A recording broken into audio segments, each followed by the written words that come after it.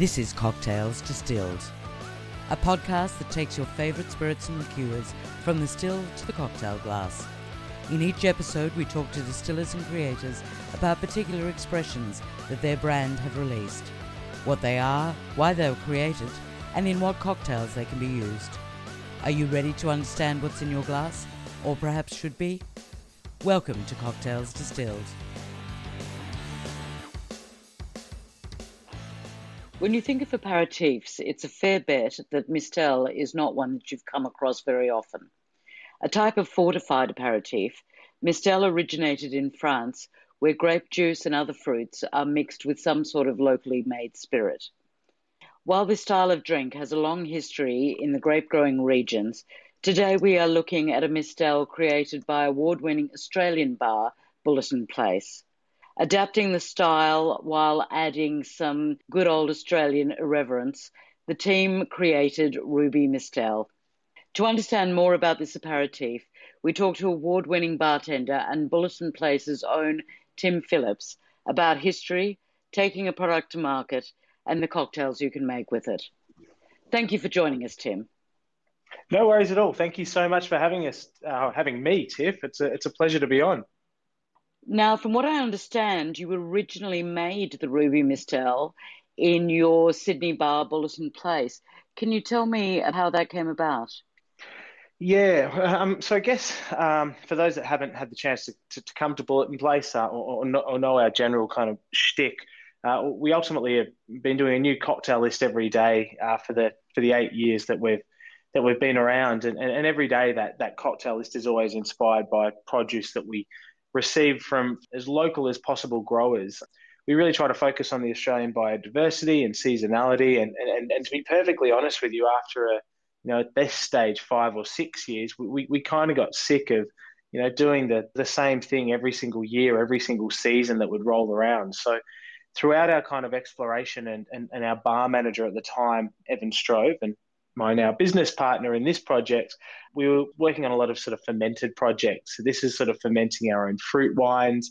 We were looking into, making our own vinegars, for example, fruit vinegars, and doing a whole lot of experiments. But a lot of these experiments, they took a long, long time. And that kind of investment in time was fun, but I guess, it obviously costs money, and projecting how much strawberry wine you're going to sell in 6 months' time is quite difficult, and finding a way to store it. So the category of Mistelle was something that kind of appealed to us.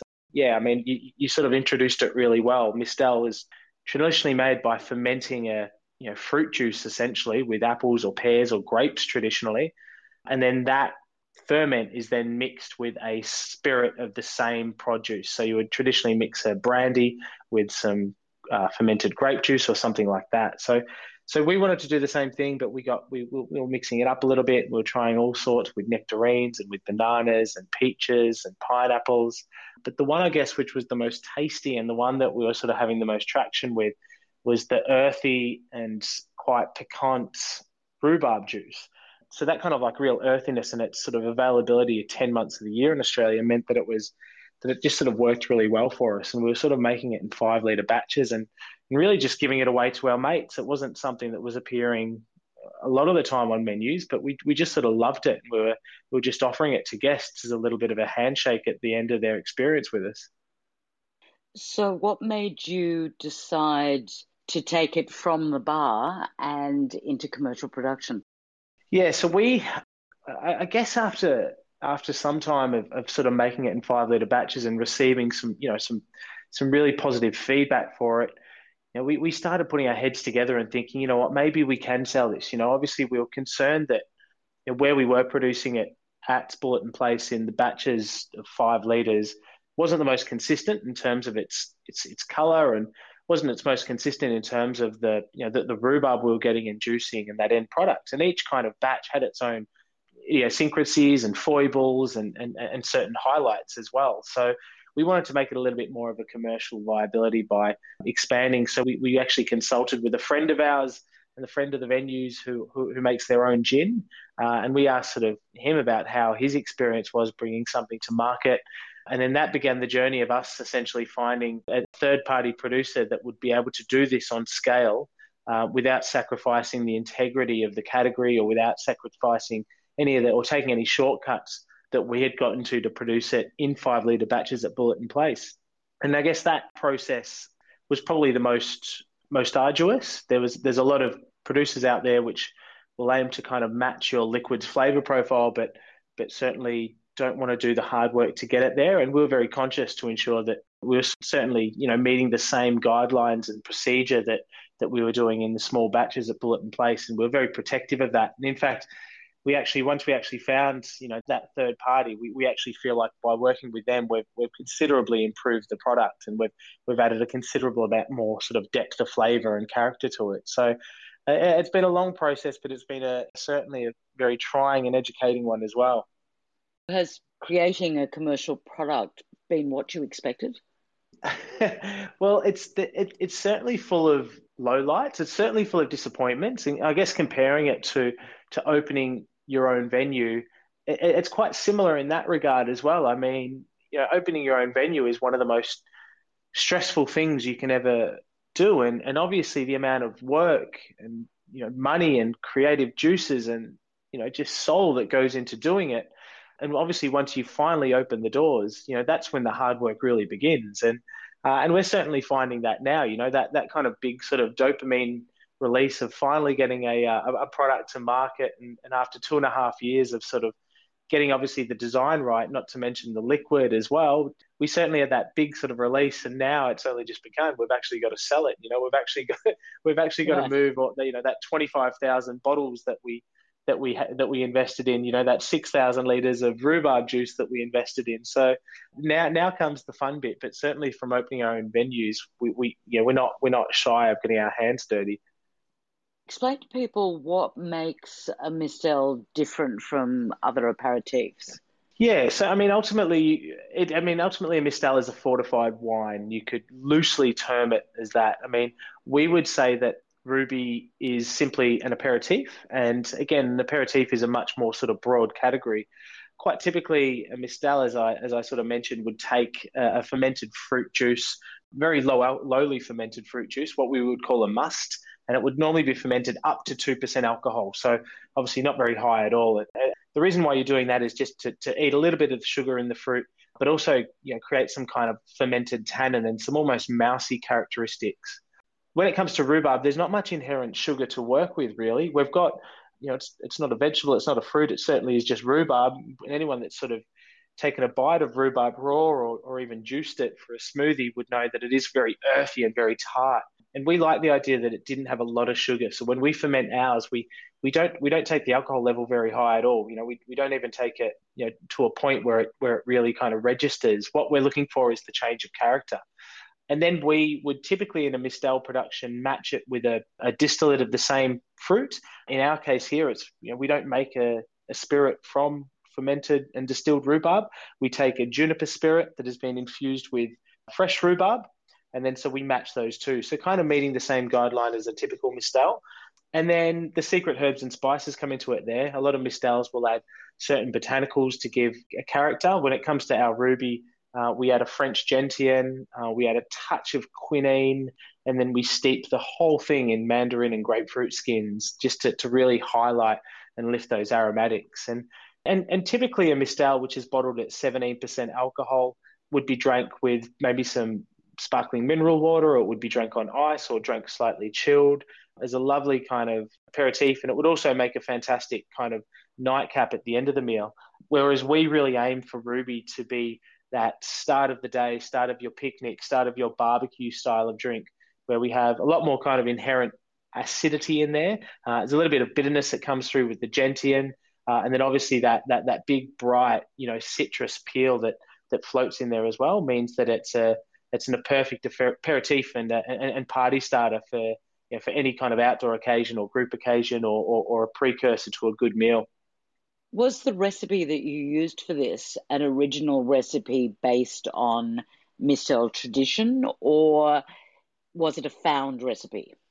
So it was a recipe we certainly just workshopped. I think this recipe, the initial recipe, was just an extension of our fruit wine escapades. When it comes to a fruit wine, typically, a fruit wine is, if you were just to take as the most kind of simplified version, if you were to take some apple juice from your fridge and you were to add a yeast, and you can purchase sort of brewer's yeast or champagne yeast, which would have a little bit more character, and potentially even add a little bit more sugar in there so the yeast has got a bit more to feed off, and then kind of leave it in a mason jar and kind of let it sit for a couple of days, let that yeast eat the sugar and let it convert that CO2. After about a week, this apple juice would certainly convert and start to turn, and you'd have the very, very beginnings of what we would call a fruit wine. Now there is a little bit more sort of method to our madness when we work that out. It's how much sugar we add, how much yeast we add, how long we leave it for, because certainly the product can go bad very, very, very quickly if you're not keeping an eye on it or know what you're doing. So as an extension of that, we felt like we were getting our rhubarb wine quite right. And then we really wanted to start preserving it. So the way you would typically preserve it is through fortification. And then, quite typical of the vermouth category, for example, would do this as well. So we wanted to fortify it with we initially did a mix of a gin and a vodka, because we found that gin was too pungent, and vodka, obviously being a neutral spirit, was a good way of watering that flavor profile down without dropping the alcohol. And then we would, just to add a little bit more sort of vibrant, fresh characteristics, we would chop up, just some, to be honest, fresh rhubarb that we just slightly heat up to soften and just to release some of those, I guess, sort of flavors into that spirit. So we mix those two together. Originally, we were bottling it at 20% alcohol. That would be ready for use in cocktails, or it would be certainly preserved so we could, give it out to our guests.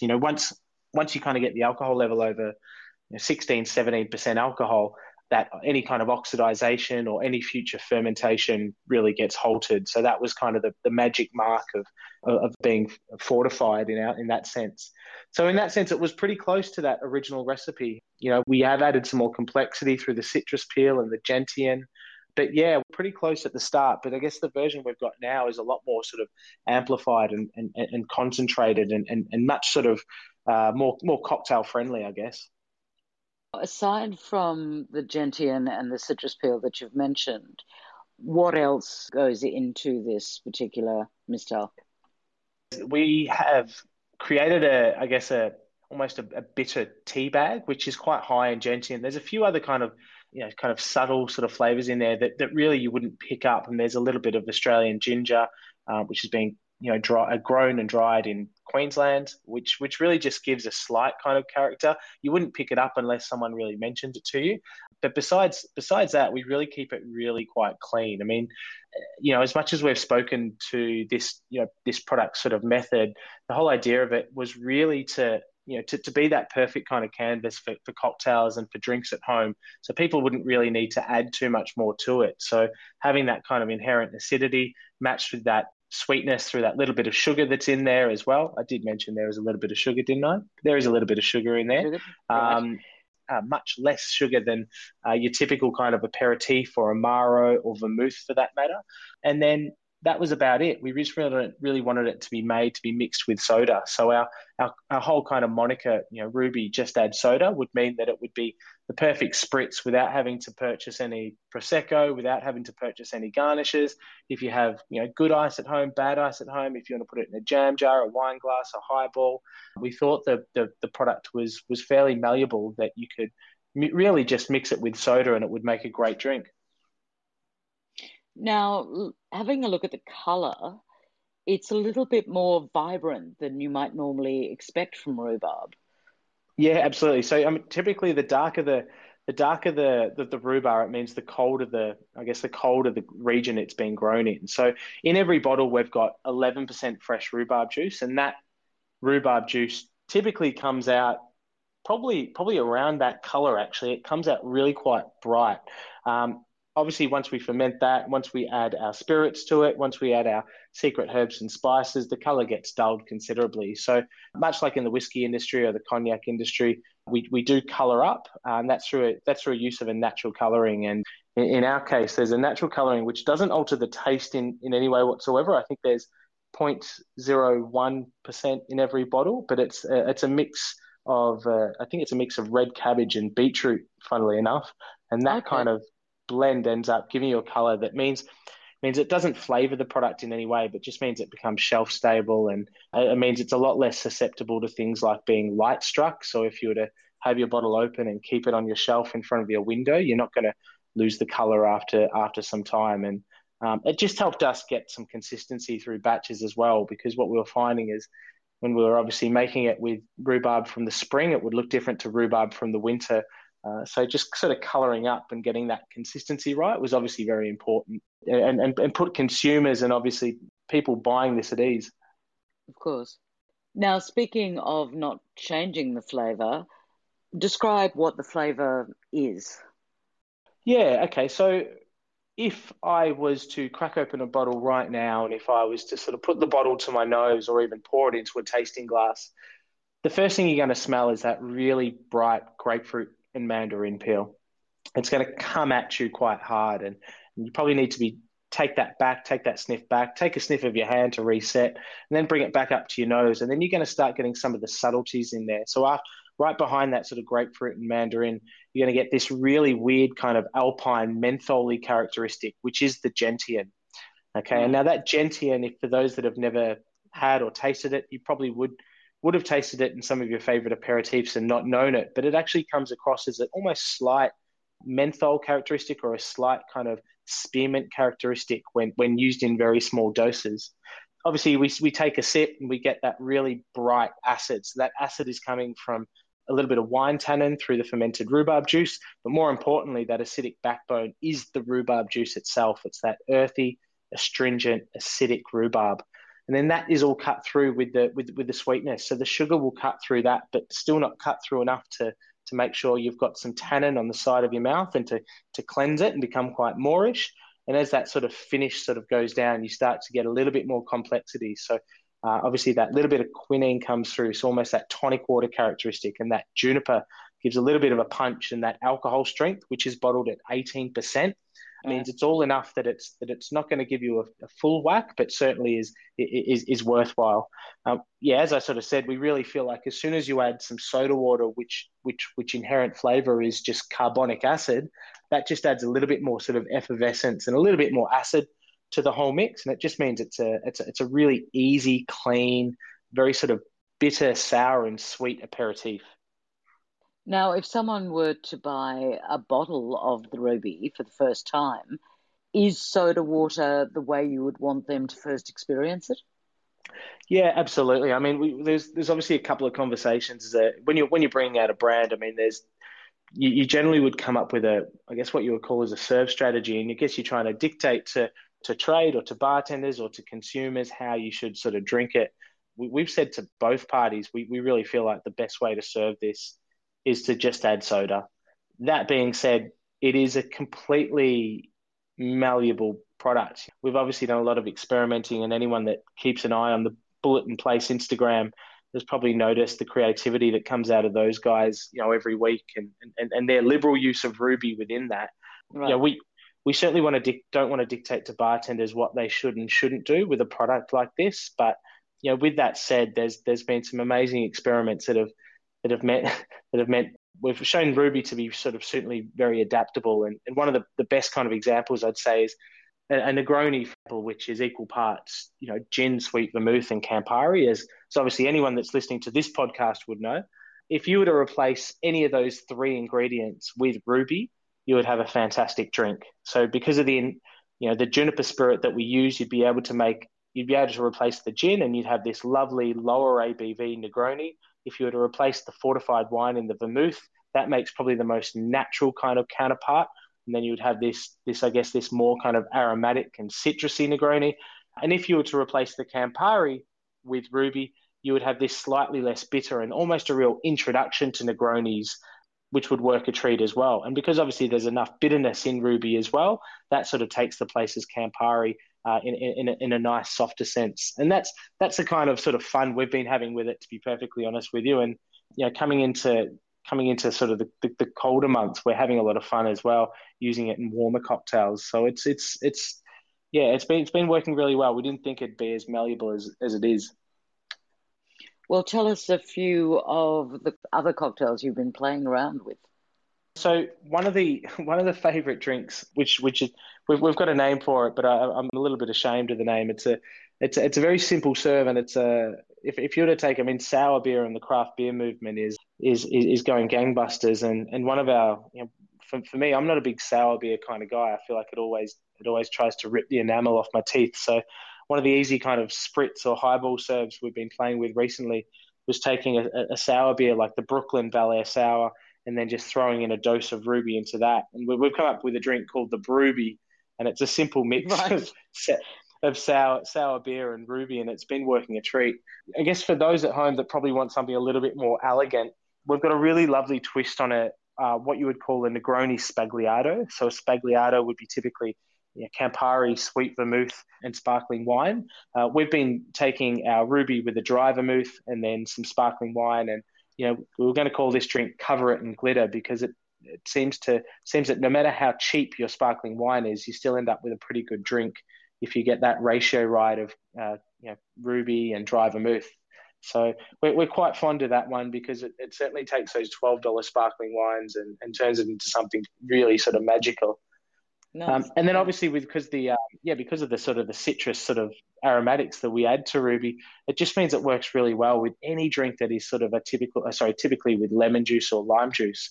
Even if you were to add a sort of a half a shot of Rhubi to your gin and tonic, that works wonders as well. So yeah, I mean, we've got a few up our sleeve, and we're actually putting together a little book, which we feel will probably be a little bit of help once we get a little bit more exposure in bottle shops. But for now, we're just sort of screaming from the rafters to drink us with soda. Yes, easiest is often the best with those things.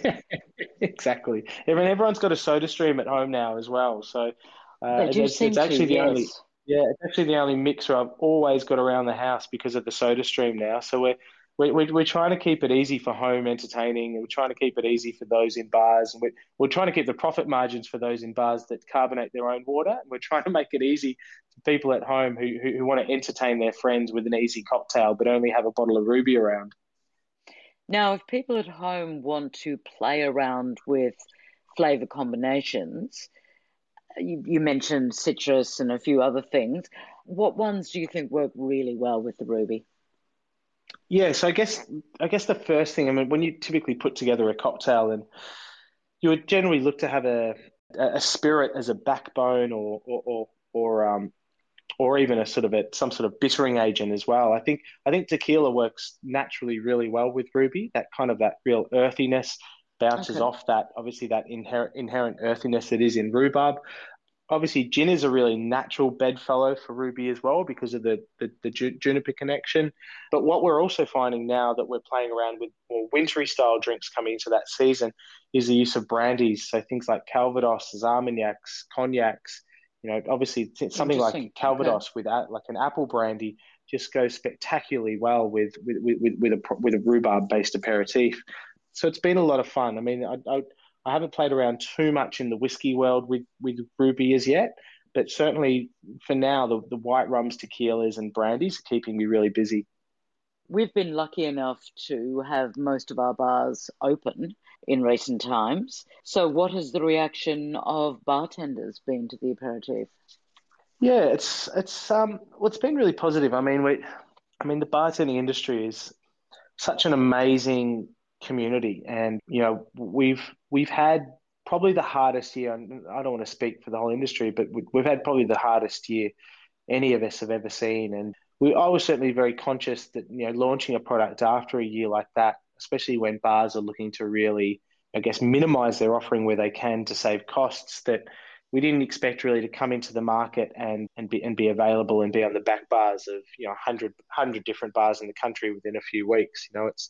We've certainly recognised that it's there's a lot of bars that are looking to downsize their selections now. Certainly not look to invest in products that are unknown to consumers, but obviously it speaks volumes to the industry when you can release something and you get as much traction as we've had and as much goodwill. So I think it speaks volumes to the community that we have in hospitality, and I certainly thank for them and look to support them as much as possible. And it's one thing I've sort of been screaming from the rafters myself, is telling as many people as I can. It's all well and good that we're able to reopen bars again, but it's another thing to sort of get out there and make sure we're frequenting them as well. So, supporting Of your course. your independent Australian spirits and liqueurs and independent bars is all sort of helping us get back on our feet.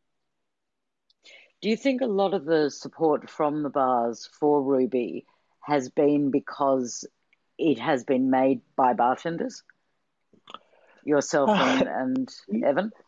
yeah, I mean potentially. I mean it's interesting. We were in Canberra this week and we were sitting at a bar called Molly down in Canberra, and we were looking at a back bar, and we had actually a moment of clarity where we were looking on the back bar and we said, oh, Sean makes that, and Jez makes that, and such makes that, and old mate works there and does that, and you'd be surprised now at the amount of bartenders or ex-bartenders now that have got considerable footprints on back bars. And I guess what's not surprising now is how well that is being supported by the future generations of bartenders and bar owners and hopefully brand owners as well.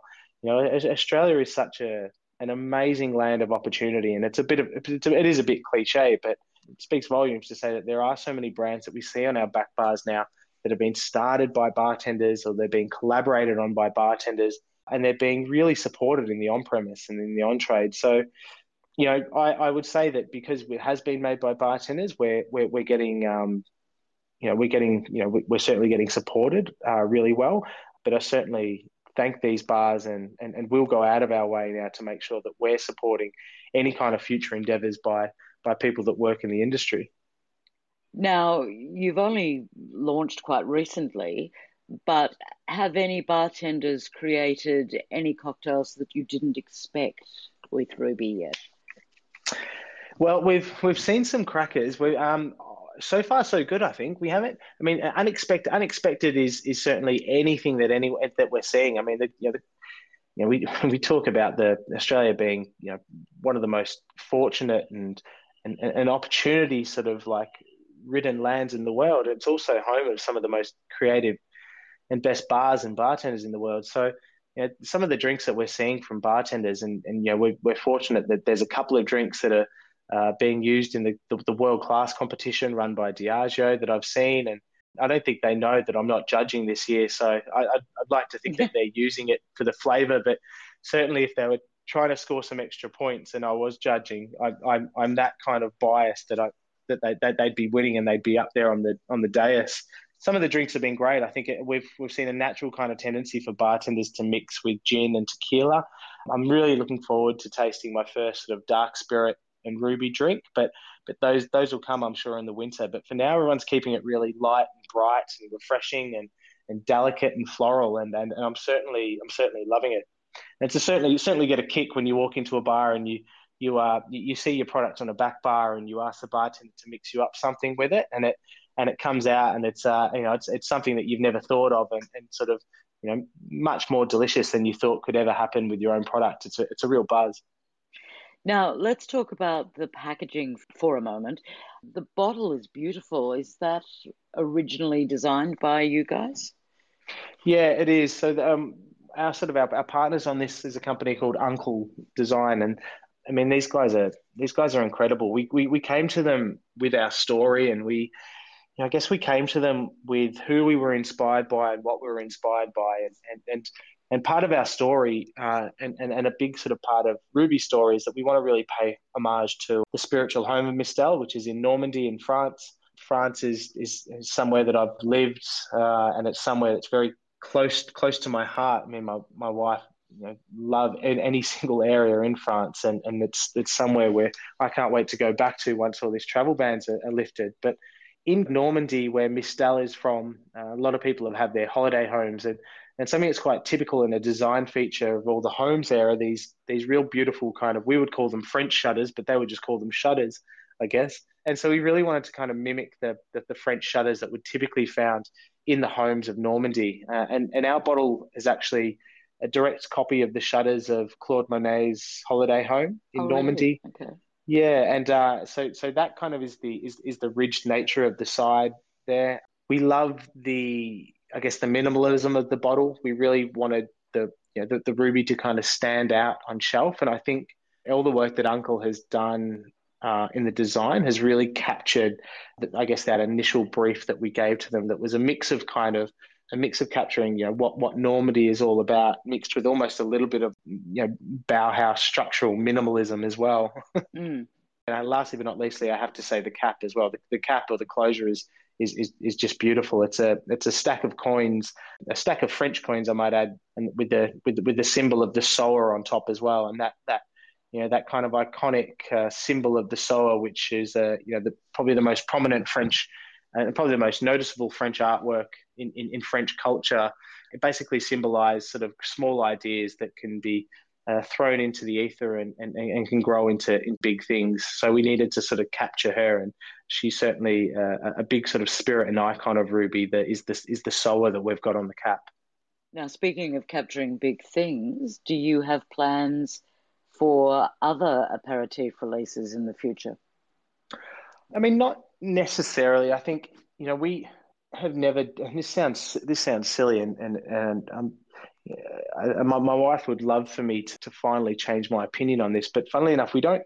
Whenever we go into a new project, I mean, we consider ourselves kind of artists first, and whether we're opening a bar or a restaurant or launching a product, we really go into this really, trying to not. It's not about the money, is what I'm trying to say. So, the whole idea of launching a new aperitif right now seems kind of a real kind of distant dream that I don't think we would chase, in the same way that we really thought after opening a 40-seat cocktail bar in the middle of nowhere in the north end of the city, all we wanted to do at that stage was really just to give people a taste of Australian seasonality and really just serve nice people nice drinks in a nice venue. And at this stage, all we really want to do is concentrate on Rhubi and then really just concentrate on getting this in people's hands and glasses. So at this stage, I'm certainly going to say no, and also saying that because I'm out of good ideas at this stage. I think that was all of our creative juices in one bottle.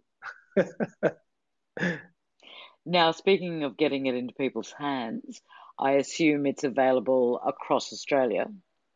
Yeah, so at this stage, we've just signed with our national distributor, and that'll be announced fairly soon. And that's unfortunately a bit of a slow moving process, but it is the process it takes. So for now, we sell direct all across Australia through our website, which is www.rhubimistelle.com.au. You can also check out our Instagram, which is just @Rhubi Mistelle. And then within the next couple of months, you hopefully start seeing us bobbing up in independent bottle shops first. We're going to look after the small guys first, and we're really going to focus on the indies for the first probably at least 6 to 9 months. And then hopefully by the time we're around this time next year, you'll start to see us a lot more prominently in the bigger guys. But for now, we're really just concentrating on our sort of direct sales. If you're on the other side of the country and you want a bottle delivered for Mother's Day or for yourself, but also looking after the independent bottle shops as well, which are the heart and soul and the artisans of our off-premise industry.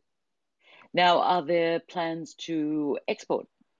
I think the story of Rhubi and our story is so uniquely Australian. I mean, it is that kind of, I guess, that kind of nod to France, but still typically very creatively and irreverent when it comes to being Australian. So at this stage, we're really just focusing on Sydney, really, and then we're moving out from there. We're going to get down to Melbourne very soon, and as I mentioned, we're in Canberra a couple of days ago, and we really just want to grow organically, and we just really want to look after our Australian sort of supporters as much as possible. As I kind of said, this is it's a project of passion, and nothing would give me more joy and to really just sort of travel around the country spruiking my snake oil from the back of a boot in the form of a bottle of Rhubi Mistelle. So for now it's Australia, but to all my mates that I've lived and worked with in Britain, France, and in the US, when I can travel, I'll be sure to smuggle as much as I can over for you to try. Well, I imagine if it's being used in international competitions, it will start getting some exposure overseas. Yeah, I mean that would be great. I mean, who doesn't want their product to be in as many markets as possible? I think for now it's really just an Australian project. Hopefully we look back at this podcast in a couple of years' time and it has gone gangbusters abroad. But for now, it's really just the focus to be on the Australian supporters. If people want more information, they can, of course, go to your website, which is Rhubi Mistelle, as you mentioned, or connect with the aperitif on your socials. Yeah, absolutely. We do have a Facebook page which is acceptable without being very very inspiring. Our Instagram is updated very very often, and that's at Rhubi Mistelle. And then, as I sort of said, the website. I'll give it one more plug. It's www.rhubimistelle.com.au. And yeah, and hopefully, as I sort of said, you'll start to see it bobbing all up and down in independent stockists soon. We'll look forward to that. Thank you so much for joining us today, Tim.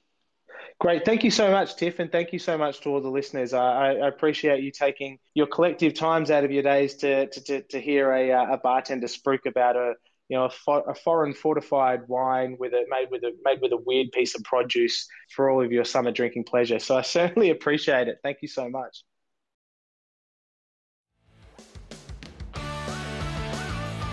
And we'd also like to thank you for listening. Be sure to visit cocktailsdistilled.com to access the show notes. And if you like what you've heard, we'd love you to subscribe, rate, or give a review on iTunes. Until next time, cheers.